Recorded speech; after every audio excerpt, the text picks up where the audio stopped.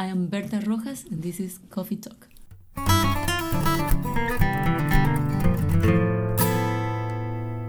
Hello and welcome again to the official podcast of the Guitar Department at Berklee College of Music. My name's Ian, and we have another episode of Coffee Talk for you. Our guest this week, we have with us Berta Rojas. As one of the most important classical guitarists of our time, Berta Rojas' bona fides cannot be overstated. She's been awarded several honorary doctorates, earned many awards from the government of Paraguay, her home country, and has been nominated for a Grammy for her work with Paquito de Rivera.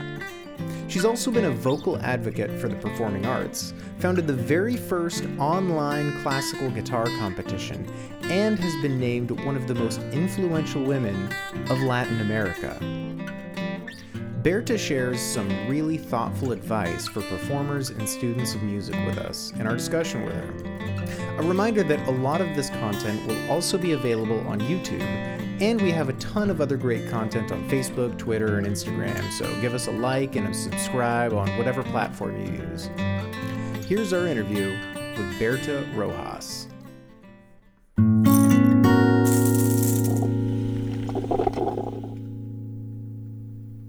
Hi everyone, I'm Kim Furlak. I'm the chair of the Guitar Department, and welcome to another Guitar Department Coffee Talk from Berklee College of Music.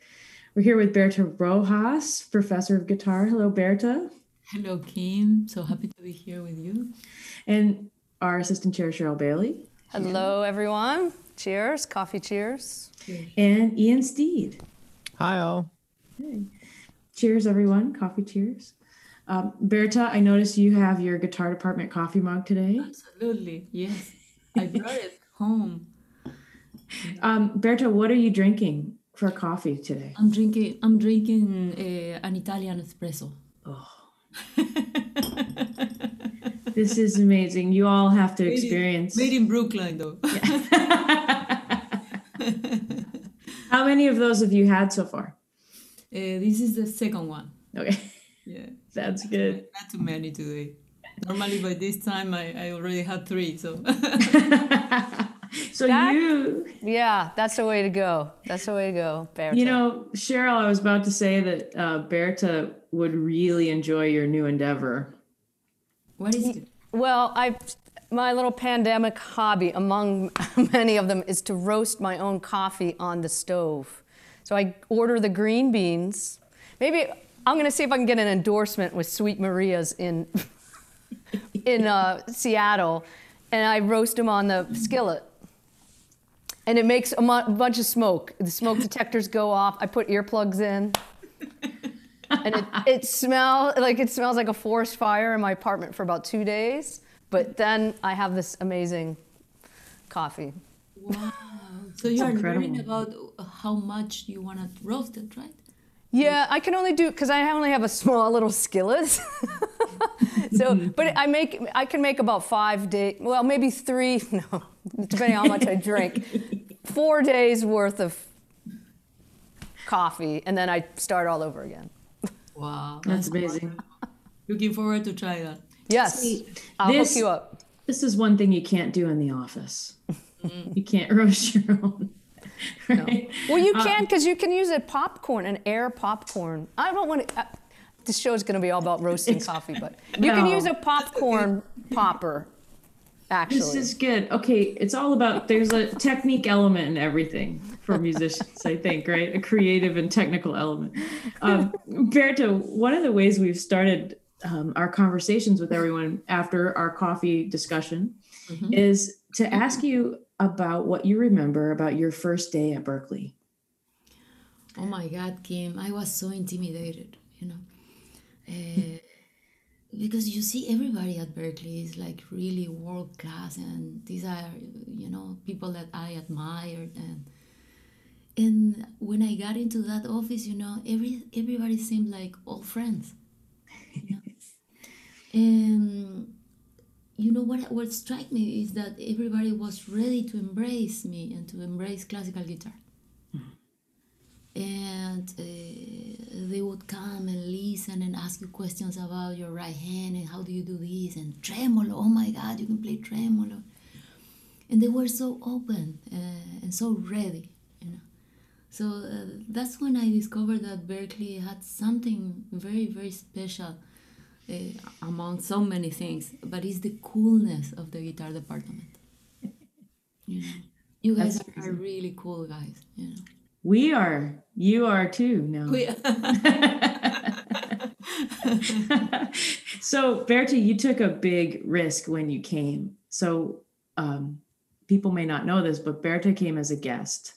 You came as a guest one year and spent a residency with us. And then it was maybe a year or two later, right, when Larry and I wrote you and asked you to join. And you had to move from your country to the United States. So, what were you thinking about when you made that such a big move, such a big change in your life to come to Berkeley? Well, you got that right, Kim. It was a big change for me. I remember writing about this, and I said that I was basking in the sun, you know, in Paraguay, and I got that email that would change my life, you know. But I figure also that only once in a lifetime you will get an invitation like this, you know, to come to Berkeley. So you don't think twice about it, you know. So shortly after, I was sending you a reply saying that of course I'll be honored and delighted to join, right? And then I came, and all I remember is that I told Larry, how can I prepare myself, you know, to be of use, you know, to the school and to our students. And he just said, we just want you to be yourself, you know. And 4 years after, here I'm starting my fourth year at Berkeley, and I am finding that voice, you know, that makes sense to me, and I think that can be of use, you know, for our students and for the guitar department, you know, the voice of the classical guitar in this context that is so creative, so open, so ready, as my colleagues were on day one, you know, to embrace classical guitar, and so are the students too, you know. Berta, can you talk a little bit about the impact that this community and this environment has had on you as a player? I know that you work with some of the other faculty, that you've played with Jim Kelly, you've taken on some lessons with Randy Roos. You also study composition with one of the composition faculties. So it seems like you also became a student as you got more and more comfortable being a teacher. So can you talk about that exchange of ideas and how it affects you as a performer and as a faculty member? I think that is my favorite state of mind, you know, learning, always learning, you know. And Berkeley had given me the possibility to study so many things that I wanted to do. So my analysis classes with Ala Cohen are amazing, and also my jazz classes with Randy, you know. Of course, I have to tell you that it's hard for me. It's hard for me, but I'm learning so much. I have a different view of the guitar now. And I also, because at Berkeley everybody writes music, right? So I am also starting to write my music, no? And so has given me this opportunity to be in a creative state, you know, in an open state, where it's important to give a voice to composers who are immense, and performers, what we do is to give a voice to those composers whose music is written, right? And it won't sound unless we do that, right? And we try to give to them all the fine aspects the classical guitar is focused on, you know, tone, projection, articulation, and phrasing, and so many details, you know. But at the same time that we do that, it's also beautiful to start to explore your own music, no? That voice that you have, and that was, in my case, hidden, you know? And so I am just going through those layers and trying to find where my creative voice is also with the music I write. Beautiful. Cheryl, what's on your mind? Well, in this case, I'm outnumbered by acoustic guitarists. It's usually the other way around. And I've always, I just, the discipline, I mean, the electric guitar is a discipline, but so oftentimes people think, oh, it's your amp or your pickups and all this stuff. But, you guys are all, it's just so honest what you do. And I just wonder, how do you help students develop their tone and develop their ear in that way to be aware of the sound that they're producing and connecting with that? Yeah. So your sound is part of a huge part of your personality, no? And we had this discussion with Kim, because she gave an interview in which she talked about the parameters of sound. We talk about that in our lessons. I'm using what all the references that Kim had given me with that amazing interview she did, and adding all of that into our palette as performers. And in that palette as performers, we have so many things. We have timbre, we have color, we have dynamics, we have the attack, we have rubato, we have the tempi we decide to play a music with, so many things, And when you just think about how do you want to convey that message, what do you want to say with every single note that you play, that relationship between tension and relaxation that you see so clearly in classical music, and then, when you decide which color, which articulation, which sound you're gonna give to every note, you start to open up to the sound, to the many sounds you can get out of the guitar, in connection to what your inner music wants to say about that. So I think that we are starting to be more aware of that with my students, and I can really see the results of that. They are getting deeper into their musicality, I think. Yeah. Thinking first. If you don't, I have one other question, kind of into this, because the discipline. I mean, all styles and genres need this discipline, but I don't know if this is some.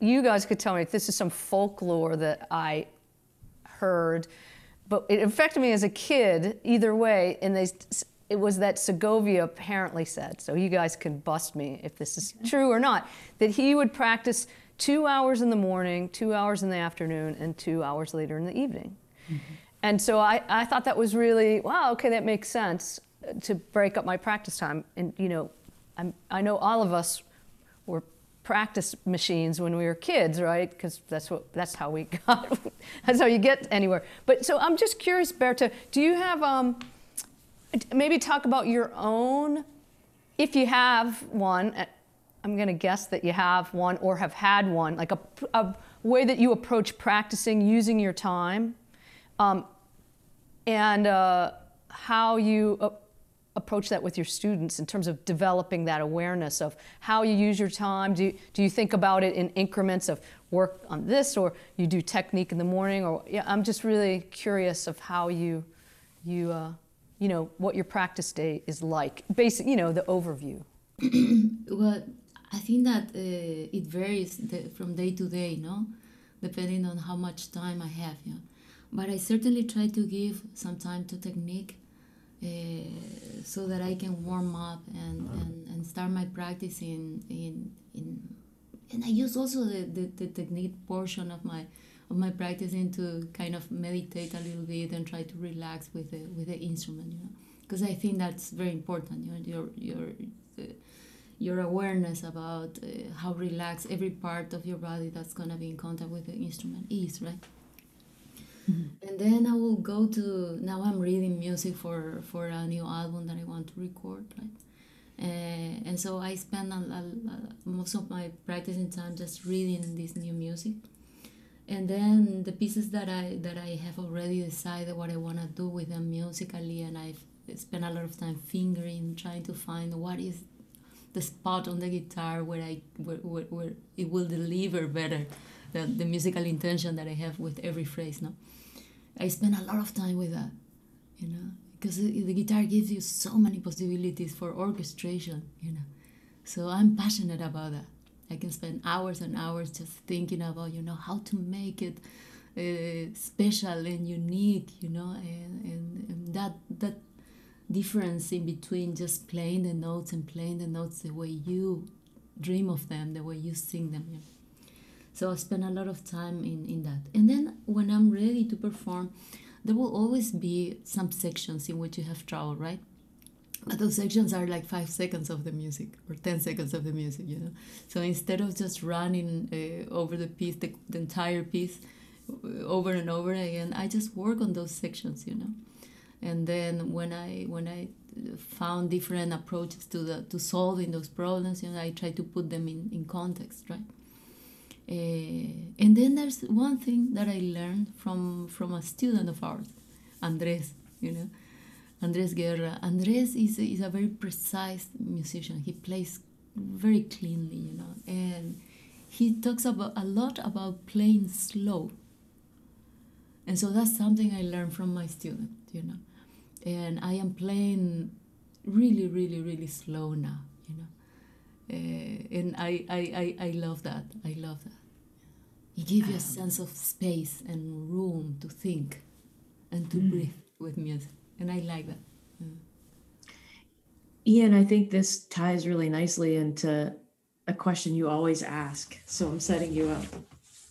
Yeah, sure. So this is a question that I ask everybody, and we get vastly different answers every time. But is there some aspect of, you know, someone's musicianship as they come into Berklee as a student that maybe they're asking you X, Y, and Z, maybe they're asking you a certain set of questions, but really maybe there's this other blind spot? And that, is there something that a student might come into you and not realize that they should ask, a question that they should ask that they don't even know that they should ask? I think that it's good that they don't ask in a certain way.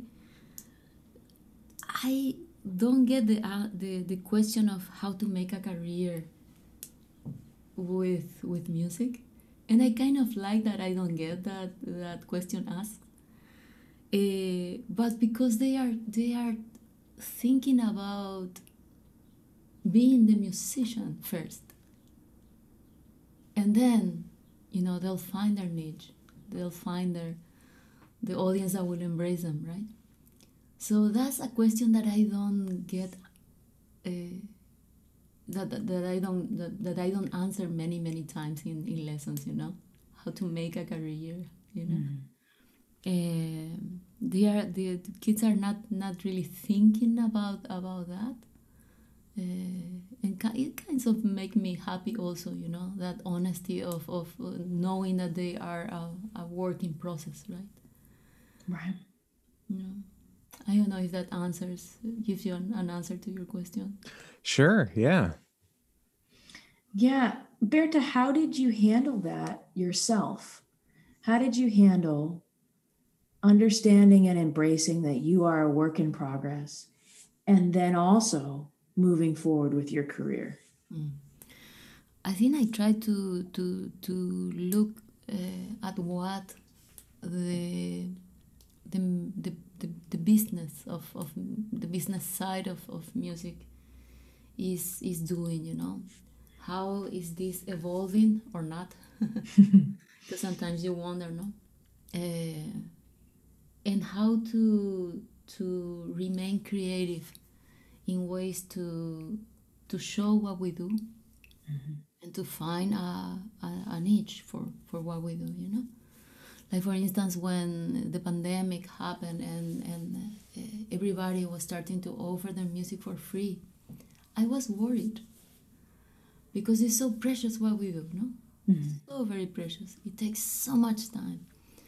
And I was thinking that in the desire of sharing, we lost perspective of that things started to become too over. The market started to become overwhelmed with offer, right?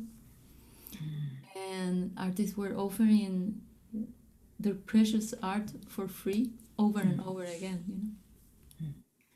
And I was worried about that, you know, how to share without killing your opportunities to later make a living of your art, you know. So we have to always be aware of how to show what we do, but also to protect the opportunity to generate an income with what we do, you know? Right. So when I did a couple of home sessions from my house, you know, I tried to do something creative. I tried to use different cameras. We use 3 cameras. We try to use good sound. We try to create a little setting, even though my apartment is very small and it doesn't give me an opportunity for much. But we try to do the best we could, you know. And we had the privilege of being hired to do those 2 things, you know, those 2 concerts that I did. So, and then after that, I didn't think I wanted to do more. I think it was enough. And now I'm gonna be just quiet until I have something important to say, and then I'll say it again. You know? Right? But we don't need to be offering constantly, you know. Right. We need to find when is the right moment, and what is it going to be special that it requires us to find that channel to connect with the audience. Does it make sense? Seems like you have a real intentionality, not just in everything that you do on the instrument, because it's so clear that you have such clear intentionality in when you perform through each note. And you were talking about how through every note, you're determining, what do I want this one note to sound like? And it seems like you kind of brought that very intense intentionality into all of the aspects of your artistry, like when and how to even to perform. Mm-hmm. I've tried, you know. I was judging a competition, the Shanja international competition this weekend, you know, a completely online competition, guitar competition. And I was thinking, reflecting that 15 years ago, I organized the very first online competition, the very first. That's right. Ever on the guitar. That's I did it with my team in Paraguay, you know. We did 2 editions of the various World Wide Web competition. It was completely new in those days, you know. Mm-hmm. It wasn't a new idea. I copied that right from the a world orchestra that auditioned through YouTube. Yeah. And now every competition we can do in times of pandemic is online, you know, and we did the first. So I like that. I like to try to think ahead, you know. Mm-hmm. Also, when we started selling our music online, you know, I started being my own producer and recording my own music and being the owner of my masters. Mm-hmm. Nobody else owns my music but me, you know. Right. And I like that, because then I have the creative power to decide what I want to record and how I want to record. Nobody decides that for me, you know. And I love that. I love to be the owner of my vision, right? You know. So all those things I think are things that I stand for, and I try to convey that to my students as honestly as I can, you know. I want to ask you about another moment that I remember that was you thinking ahead. Many years ago, you and I met at the National Guitar Workshop. You're laughing because you remember. You know what I'm going to say. So what happened was I was teaching there, Humberto was teaching there, and we decided to do a big, like a concert clinic presentation. And Berta and a bass player from Brazil taught me these rhythmic patterns, and we had a drummer, and so we were the rhythm section. And remember, and then Berta played these really famous classical guitar pieces by Laurel and Villalobos And I think did we do Barrios as well? Remember, Kim. It was definitely the Villalobos and Loro, these waltzes and the choro, and these. So these are pieces that are classical guitar pieces that everyone knows if you're a classical guitarist, but they're based on South American popular like waltzes, dances, different types of popular music. And so Berta had this idea that we would have a rhythm section and we would play the traditional rhythms. And so the way the clinic went is she went and performed the pieces first as a soloist. Then she played them with the band, right? And then immediately she played them again. And all of the people who were there could hear immediately the difference, what happens when you're infused with the traditional rhythms and the traditional grooves. And it was amazing. And of course, like you do this anyway and you're playing. And so if you were to just play a concert, you would have done that in your work to prepare. But having it in real time, like where you played it more straight, and then you said, okay, let's play it with the band and see.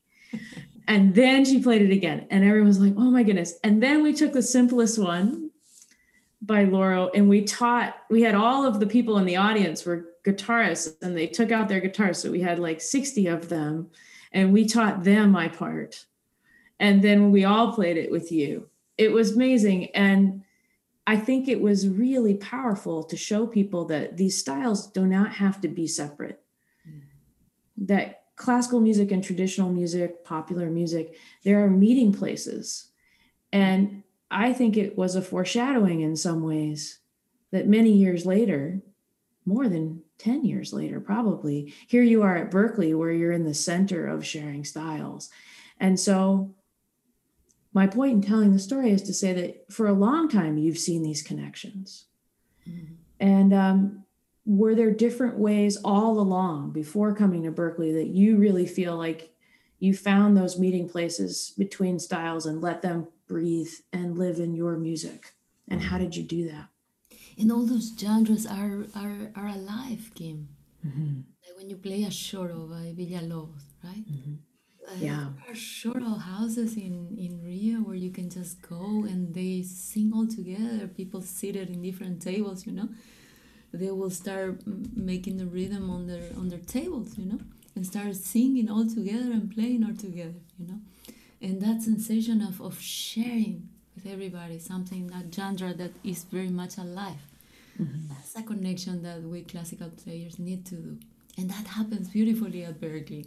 My students are playing with each other, the classical pieces inspire in these rhythms, and they get a percussionist to play with them, Right. And it's beautiful. And one more thing that is happening also is that we find, because oftentimes classical players, we don't improvise, right?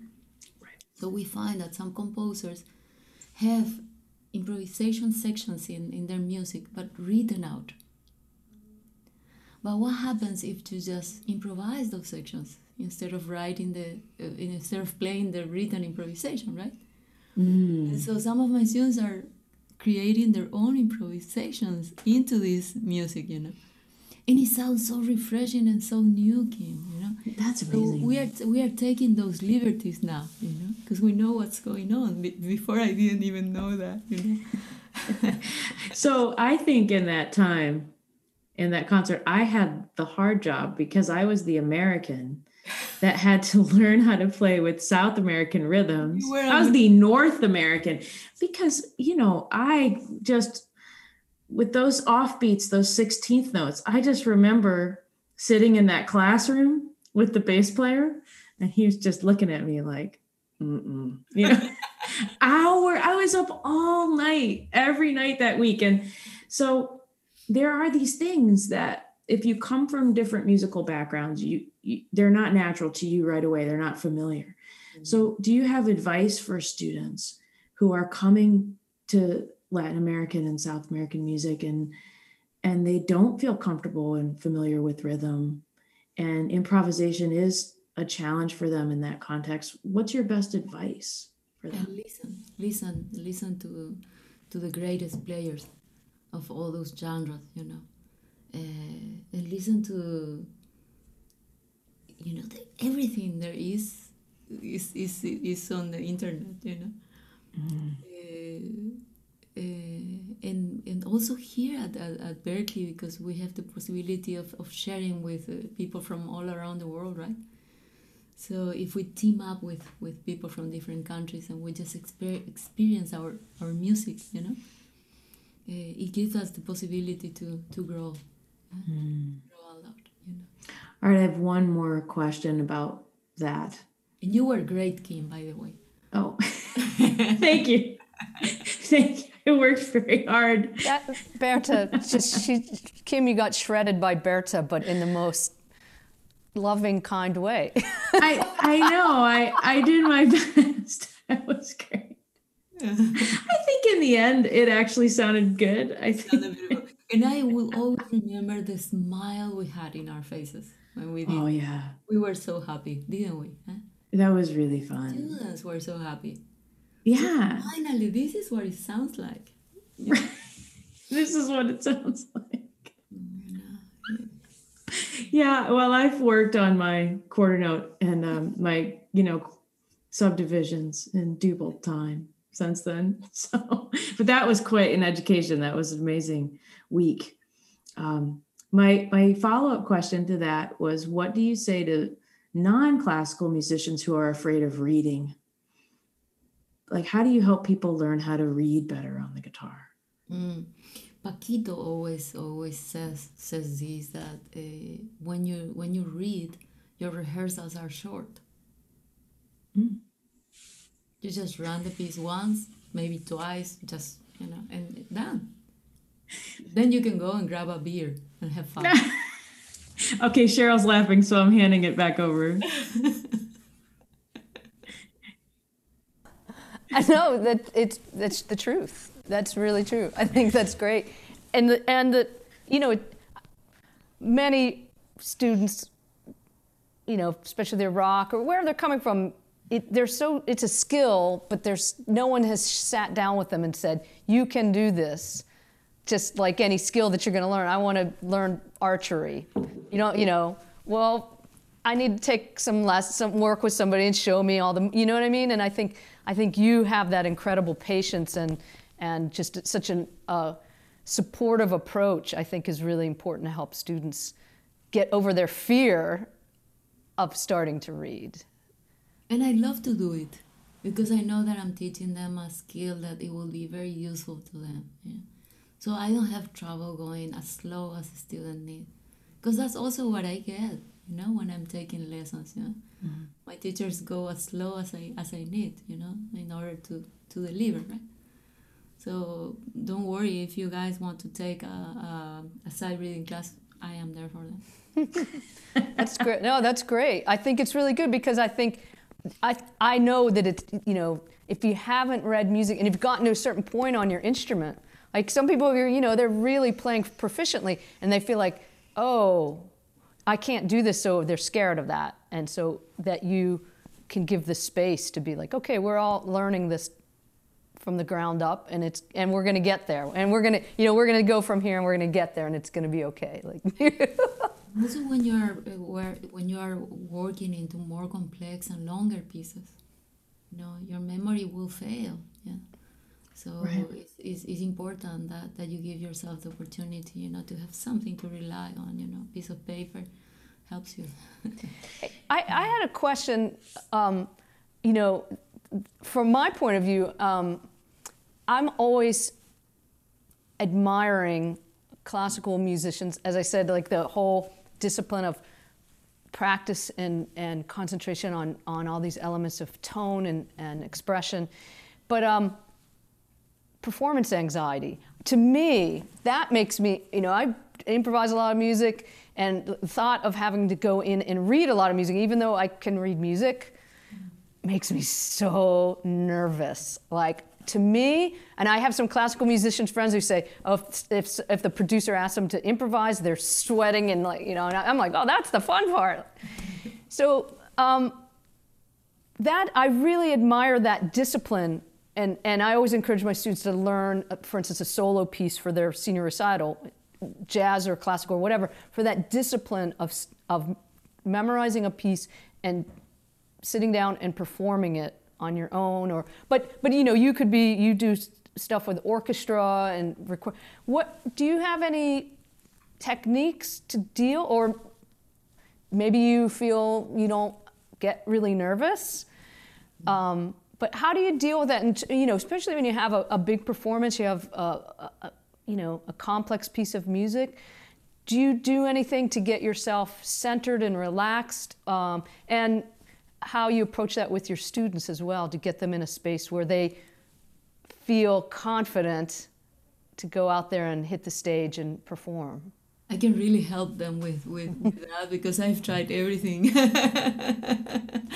Yeah, for me the anxiety previous to performing is really high, And but as I discover, Cheryl, when moving to Boston and living a life that is so quiet and peaceful and dedicated to music without noise, I find that I can connect better with my music too, So I think that what we need is to be able to resonate with the beauty of what we do, Excuse me, with the beauty of what we do, and not feeling judged by the audience, but feel that they are ready to embrace our music, And when you visualize them as somebody that is giving you their time to listen because they want to be filled with the joy of sharing, then that anxiety starts to melt away, Some things that I do, I try to stand in my concert shoes. I always try to have like my special concert shoes. I remember when I was going to play in London with Maestro John Williams. It's not that I want to brag about it, but this is a chance to tell you. So I decided that I was going to give myself a very special pair of shoes, So I went to Harrods and bought a really beautiful set of shoes, pair of shoes. And so I remember the act of leaving the shoes that brought me to the place, to the Shakespearean Globe. Imagine where I was going to play with him, And I thanked those shoes, and then I wore my concert shoes, And I try in that moment, to really thank for the opportunity to wear those shoes, and try to really envision myself as the artist that worked so hard to be on that moment, and that the opportunity to enjoy, So that's what I try to do, Try to really be thankful for the opportunity, wear my concert shoes, and then go on stage. I think that's a really beautiful story, and it says a lot about you treated yourself to something special because you've arrived at this moment, and it was a celebration. But and thinking about that, about your audience is there to celebrate with you, not to judge you. We always turn it into this, you're going to go out into a room full of haters. You know what I mean? But it's not. It's not. No one goes to a concert for that. They come to a concert because they want to hear you play and to remember that. So I think that's a really beautiful story, and just about the ritual and the symbolism of all of that is that's really beautiful. Thanks for sharing that. That's great. I also love that you're all talking about, when both of you are talking about this, you're talking about gratitude and fear and discomfort all mixed together with all the work that you're doing on your artistry. Because I think it's so normal. Like Cheryl, you were saying, I could go out and improvise. And I think many people who have that as their core of their language, they feel like, put me anywhere, I could do that. But if I have to read something, like, forget it. If I have to memorize something, I'm done. Coming from where we come from, Berta, it's the opposite. Like I could go out on stage by myself and play program. But if I had to walk out and improvise, it's really hard. And I think those are two of the deepest fears that are connected with judgment. Because as you said, Cheryl, you come so far on your instrument. And then there's something that makes you feel like a beginner that's so prominent. And I feel as though we see that so much at Berklee because you have people coming from every direction. And then I feel like we're all trying to come together and embrace that and just say, let's be comfortable being uncomfortable and be thankful for where we are in our artistry, and then not be afraid if you want to. If you're called to do the other thing, you can be a beginner, and it doesn't mean you're less. And I've met so many students that have come in that they really want to fill those gaps, and is it fear that stops them? You know? And so I think this is really important to have this conversation, especially about those two fears. I feel like one of my students one time, he said that I had a class and it was initially called Contemporary Classical and Improvisation. We had changed the title of the class and no one signed up. No one, not one person signed up. And there was an accompaniment class called Spontaneous Composition, and it was full. And so the student came in and he said, I'm very interested in your class, but I'm afraid of it. I said, well, you're not afraid of the other class, right? And he goes, oh, no, not really. And I said, well, why not? Doesn't that sound scary too, like spontaneous composition? And he said, well, it's the difference between a general fear and specific fear. And he goes, you know, classical improvisation, it's like spider clown, two incredibly scary, terrifying things. And spontaneous composition is more like, you know, heights. Like, I'm okay with being afraid of heights, but spiders and clowns really scare me. And so I said to him, well, okay, we'll change the title. And he goes, well, okay, in the meantime, I'm going to tell everybody not to be scared. And the next day the class was full. And then we retitled it Modern Writing, and it's been full ever since. Because I think he was correct that there's something about reading and being alone on stage and then improvising. Those are terrifying things. And I think you both have sort of laid out why it's okay to be scared of them. And then also you can embrace them if you want to have that in your music. So I appreciate that. That's very true.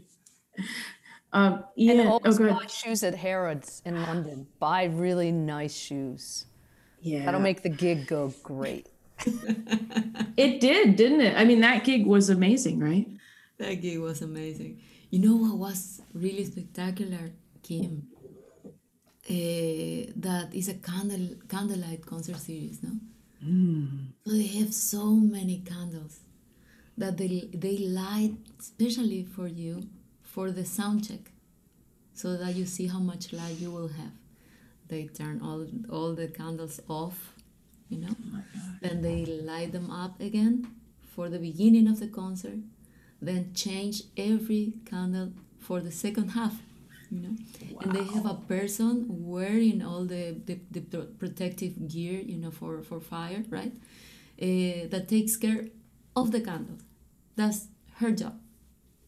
Was you know, taking care of every candle in the room, you know. That's amazing. Unbelievable. Yes. That's amazing. Ian, you must have a lot of thoughts going through your mind as a traditional player who also improvises. And what are you thinking about? Well, I mean, I never really did classical guitar. I faked it when I was in community college. I learned a couple pieces, but you know, I did a lot more jazz, but I guess it's interesting because I'm trying to like straddle that right now, and change how you improvise, because it seems like there's so much in jazz that's like very much like, you know, you work on some, you know, harmonic vocabulary or like ways of going through the changes, but like then you've got, you know, classical improvisation. But I guess lately I've been working more toward like if you take a tune Actually, it's, but if you take a tune like that's like all eighth notes, like a fiddle tune, personally, like I've just been like taking notes out and then changing the rhythm of it. So it's the same tune, but it's just like you can make syncopation in there by like subtraction of notes, which is fun. But in terms of just like what y'all were talking about, with like the fear, I think it's really funny that, you know, there's this one side of education that's full of the fear of improvising, and then this other that's afraid of the reading. I think Berklee is like a really fascinating place where everybody's sort of shoved into the same fishbowl. And you know, that you like realistically, like Berta, like all of your students, I'm sure they all do improvise because of where they're going, right? And all the ensembles at Berklee have some element of improvising, likely, right? That's the one part in which they don't have any trouble. That's amazing. Berta, what advice do you have as we're thinking together about moving forward at Berklee with classical music as part of our department, and then with all of these other styles? Now that you've been here for 4 years, do you have some advice for us as we're working together to move forward, or do you have some hopes of things you'd like to see in the department? I think that the openness that we have is refreshing, you know.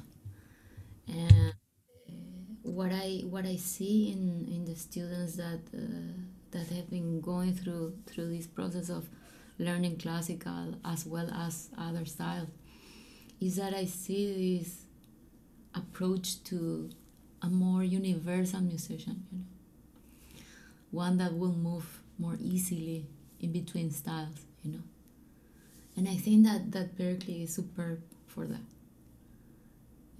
Where else in the world you're gonna have what you have here? Yeah. The possibility of going to Tim Miller, to Tomo, to Mike, to Larry, to Cheryl, you know, and they are all there for the students, you know. And I think that they need to know also how beautifully Tárrega was able to write and orchestrate for the guitar, or how clever Sor was using form and the harmonic possibilities, or Bach, you know, and be able to play that music with knowledge of styles. You know, the other day we had Hopkinson Smith coming here, you know, in one of our lessons. You know, he's the one of the world's more famous lute players. You know, and he came to listen to one of our students play a couple of courants from Bach suites, right? Wow. And these are students that have been playing all different styles, and one semester they decided that they want to play classical, you know, and they are playing, but with such level of depth, you know, Kim. That, you know, it's really just, we just need to keep doing what we do, I think, you know. It's great. I think it's great. Cheryl, do you have some final thoughts as we start to wrap it up? Just, Berta, thanks for sharing. I love that story about the concert and your thoughts about approaching performance and practicing. And I'm going to go practice now. I'm inspired. Yeah. Thank you. I think you've brought a lot of reminders of gratitude to the department since you've been here. I think you've brought a real joy. You have a joy when you come in. Of course, often you bring the cookies as well. You bring the amazing ginger cookies that everyone loves. But beyond the cookies, I think you've brought a sense of gratitude about the fact that we get to be together and do this together. Mm-hmm. And it's a good reminder, because so much of the work that we have to do is hard. And yet it's such a privilege to get to do it. So thank you for doing that in our department. Thanks for reminding us of that. And thank you for that email that changed my life, Kim. Thank you so much. It was our pleasure. We were crossing our fingers that you would accept. That's always how it goes, right? Like, we were worried you would turn us down. You were hoping we would ask. So thank you so much. We are so grateful for you. Ian, do you have a last thought? Yeah, I think that the level of intentionality that you bring to that, to like all aspects of it, both in like the playing, but also these like decisions you make. Yeah. The intentionality is, I think, like a really important thing that you can learn from Berta Rojas at Berklee. Well, thank you, Berta, for being with us. Coffee cheers to everyone. Cheers. Thank you, Cheryl. Thank you, Ian. And we'll see all of you next time on the next Coffee Talk. Go practice. Go buy some good shoes and go practice.